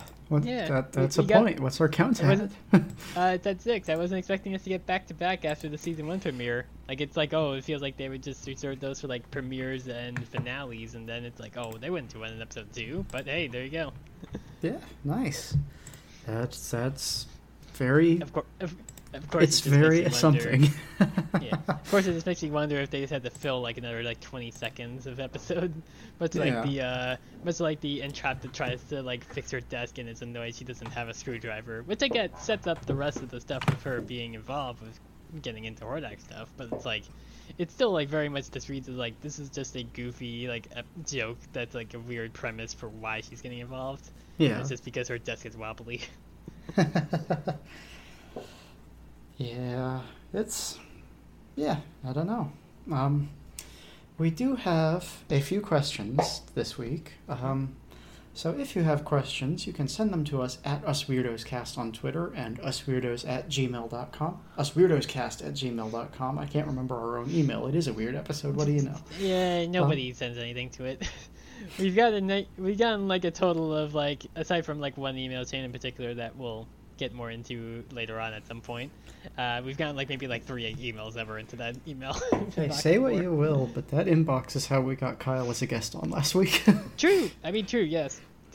Although I feel like, I mean, if we didn't have that, Kyle would have just probably messaged us over Twitter. Yeah, that's probably true. Yeah. It's just easier in email format because you're not dealing with Twitter. Ha. But yes, so from Aurora Borealis on Twitter at Casey Cosmos, got a longish video on some strange topic to recommend. I've kind of been on a kick of rewatching Defunctland lately. I mean, when I first started reading the question, I was immediately going to say the Fast Pass episode, and then I saw that she mentioned that she's been rewatching Defunctland, so it's like, oh dang, you already did that then. Yeah. I do like stuff like Super Eye Patch Wolf's videos where he just like really fully dissects why something failed or sucks. Like I remember he did one on Shenmue 3, and because Shenmue 3 is a nightmare game. But one I will occasionally just rewatch is the like 3-hour long video he did about why Ruby sucks, because Ruby really sucks. Like it's like, God, I used to like that show so much to the point where I ran a tabletop campaign, a very short one, in that world like 60-something years before the show and everything. But it's like, God, that show has just jumped off so many sharks since then. Because that would have been like right after I think they did their, well, volume 3. They don't call them seasons. They have to be pretentious a bit. But it's like, I think it was before that, because after that they started being like, yeah, and there's like fucking ancient relics made by literal gods, and like you can like have a person's soul transfer into another when you die and bullshit. And it's like, okay, here you go. And now they're doing like a full on like Legend of Korra Season 2 Spirit World thing for their newest season. It's like, Jesus Christ. You just keep... Like, it's already been apparent enough how much stuff you took from Avatar and, like, Cowboy Bebop because you liked them, and now you're just making it even more overt. Yeah. like they... straight up in Season 2, they literally have a Corgi show up just because they liked Cowboy Bebop a lot, that they wanted to put a Corgi in, because the Corgi's name is Zwei, much like Ein. It's like, Jesus Christ, you couldn't make this more overt of what you're just doing here. Yeah, I don't know. Sometimes goofs are fun, but I don't like... Well, they sent the dog in the mail, so I already know.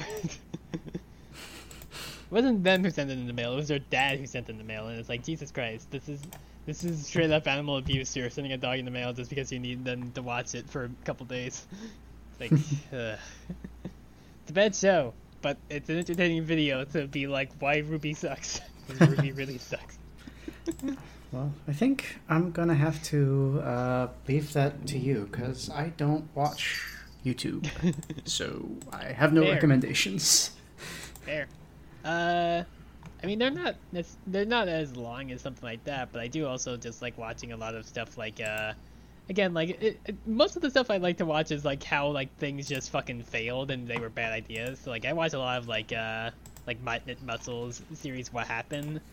Because, like, apparently I'd forgotten, I didn't actually see the ones that he put out in the last couple weeks about, like, what happened with the Harvest Moon franchise, because that's a nightmare between, like, all their naming thing, because they had to, like, rename it as Story Seasons while there was, like, proper Harvest Moon going on still that just was bad.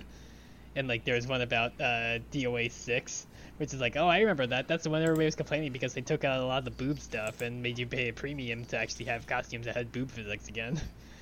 Like, oh boy. Like the one thing that everybody actually paid to DOA about, they took out and made you pay more. Like they had season passes that were like 50% more than the base game. There was a season pass that was $93 before tax. It's like, Jesus fucking Christ. So yeah, it's always interesting to especially be like, oh yeah, a lot of them are like repeat offenders on his show, because it's like, well, it's just another one, it's just another EA game, because EA just keeps shit in the bed. What they do now. Yeah. Yeah, okay. I hope that's enough recommendations for you, Aurora, but I cannot contribute to this topic. Yeah. Second question on the docket, what would a She-Ra theme park ride be like? You definitely have to have like themed areas. Like one is definitely like Bright Moon area, which is like, I think more of like stuff like carousels and whatnot, and then like you have the Fright Zone that's like all roller coasters and shit. Yeah, I mean, if we're just getting one ride instead of like a park, as much as I hate to say it, the thing that's really sticking out to me is, have you been on the Hagrid's Hippogriff ride at Universal Studios? I've never actually gone to Universal Studios, so no. Oh, okay. Well, yeah. I've actually not been to like like I used to only go down to like Florida a few times when I was a kid, back when my grandparents were A, there, and B, alive. So I didn't really like. We only went there like a couple times just because like whenever we used to go there, especially as kids, they would always just basically make us all pile up in like the van and drive nonstop. So it's like we would basically just be spending like 24 hours in there while they took the drives and shifts. It was just always miserable, and then my grandparents would never have AC on, so it was just miserable too. So it's like we would only like go to like Disney at most if we were down there.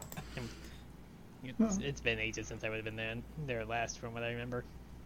Yeah, that's fair. I don't know. I guess I just kind of assumed that if you were into Defunct Land, you'd be into theme parks, but I don't know why I made that conclusion. weirdly enough, I don't really give a shit about going to theme parks, really. Like, they're mostly just... They're kind of just, like, too cramped and loud and noisy and pricey. So, like, and always, like, also, whenever you go to them, it's usually during the summer, so it's also fucking hot as balls, because it's summer. Like, the only park I really have gone to in recent years, the few times I've like gone back to visit in Pennsylvania, is Knoebels. It's one of the few theme parks still in America that they charge by ride and not like park admission.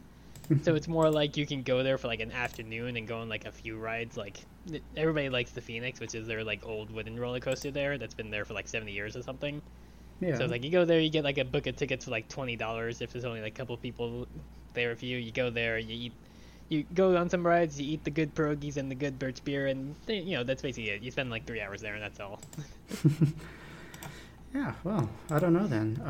I am very much a theme park person. I love the whole steez, except for the lines, which is why I always go in February when no one's there.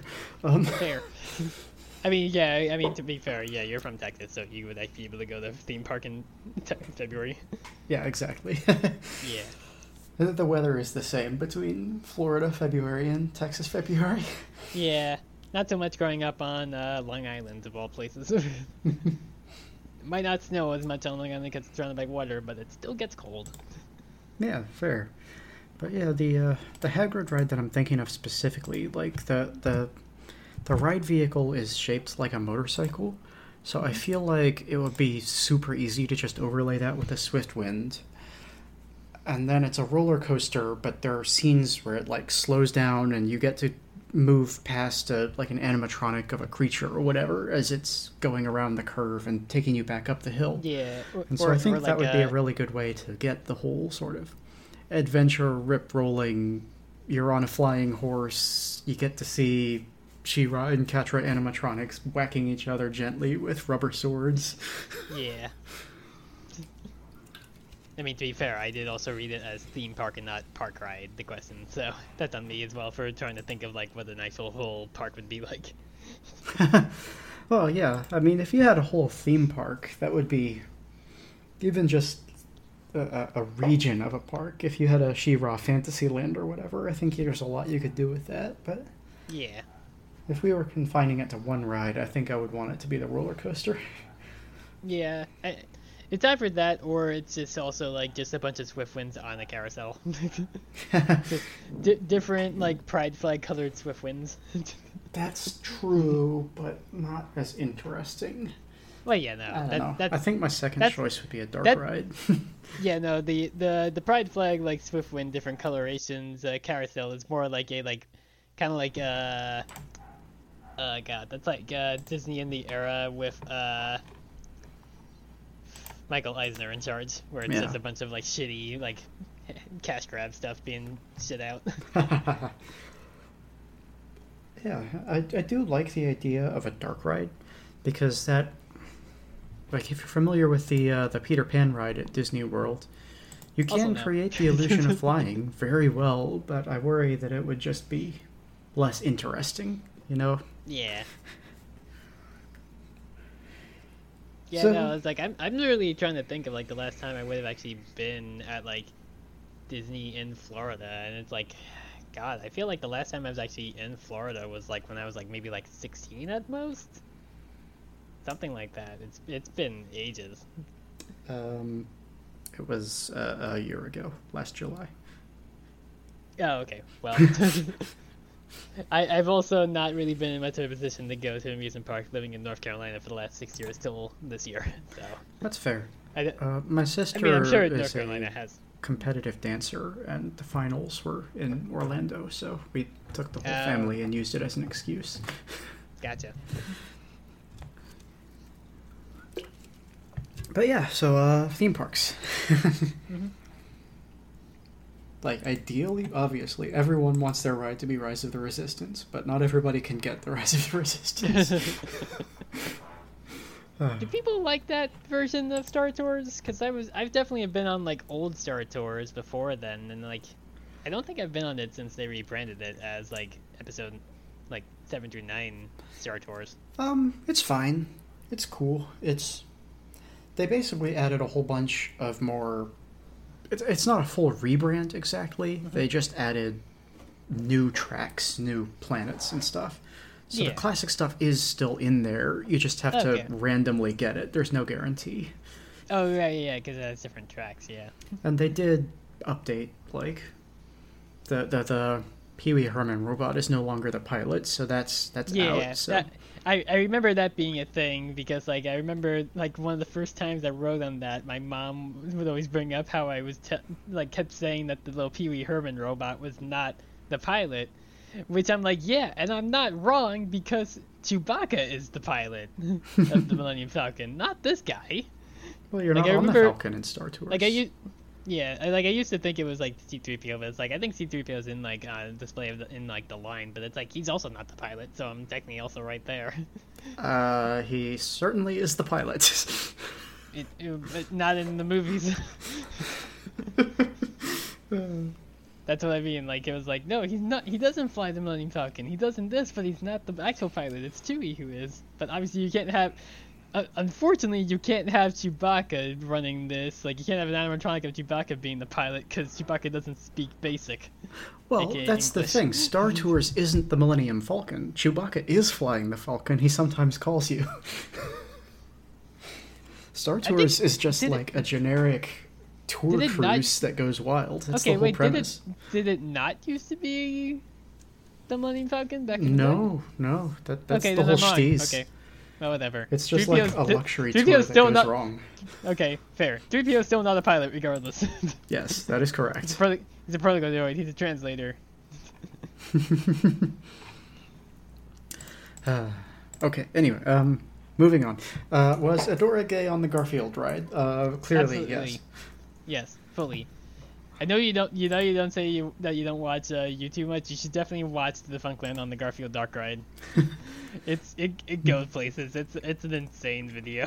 It's not nearly as crazy as the Fast one, but it is still very entertaining. Of like, yeah, a lot of shit went on in the Garfield Dark Ride. The only hesitation I have with Adora going and being gay on the Garfield Dark Ride is that she would, the only person Adora's really into is Catra, and I think Catra would be really freaked out by this ride. Oh yeah, I mean, she was freaked out on the actual proper boat. And this is definitely going to be like, even though it's on a track, it's like, it definitely would like rock back and forth a little bit. Yeah. That's very true. But also,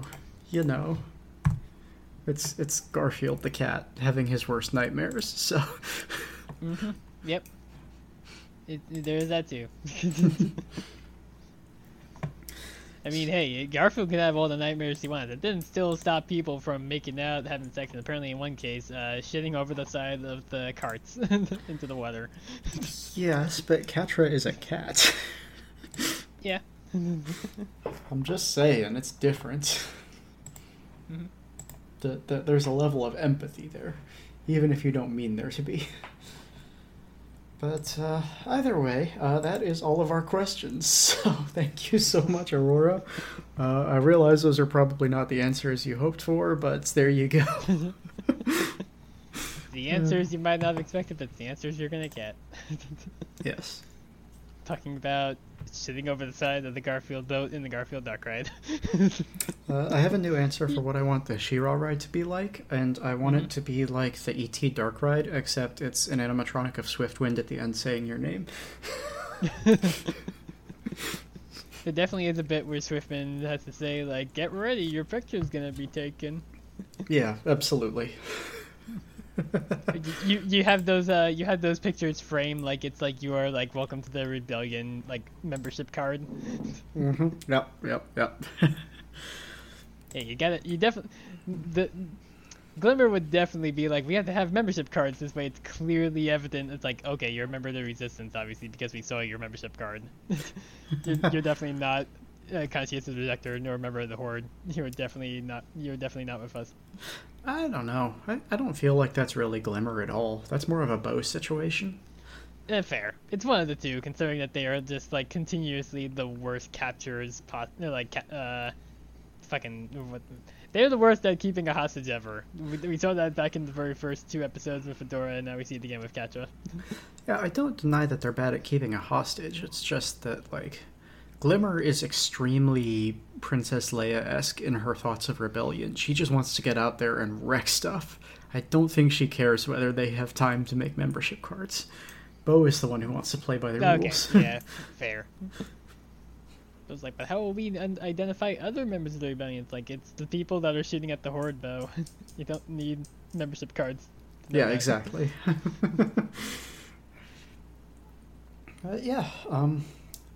That's all our questions, and we did our retro segment, and we didn't do trivia.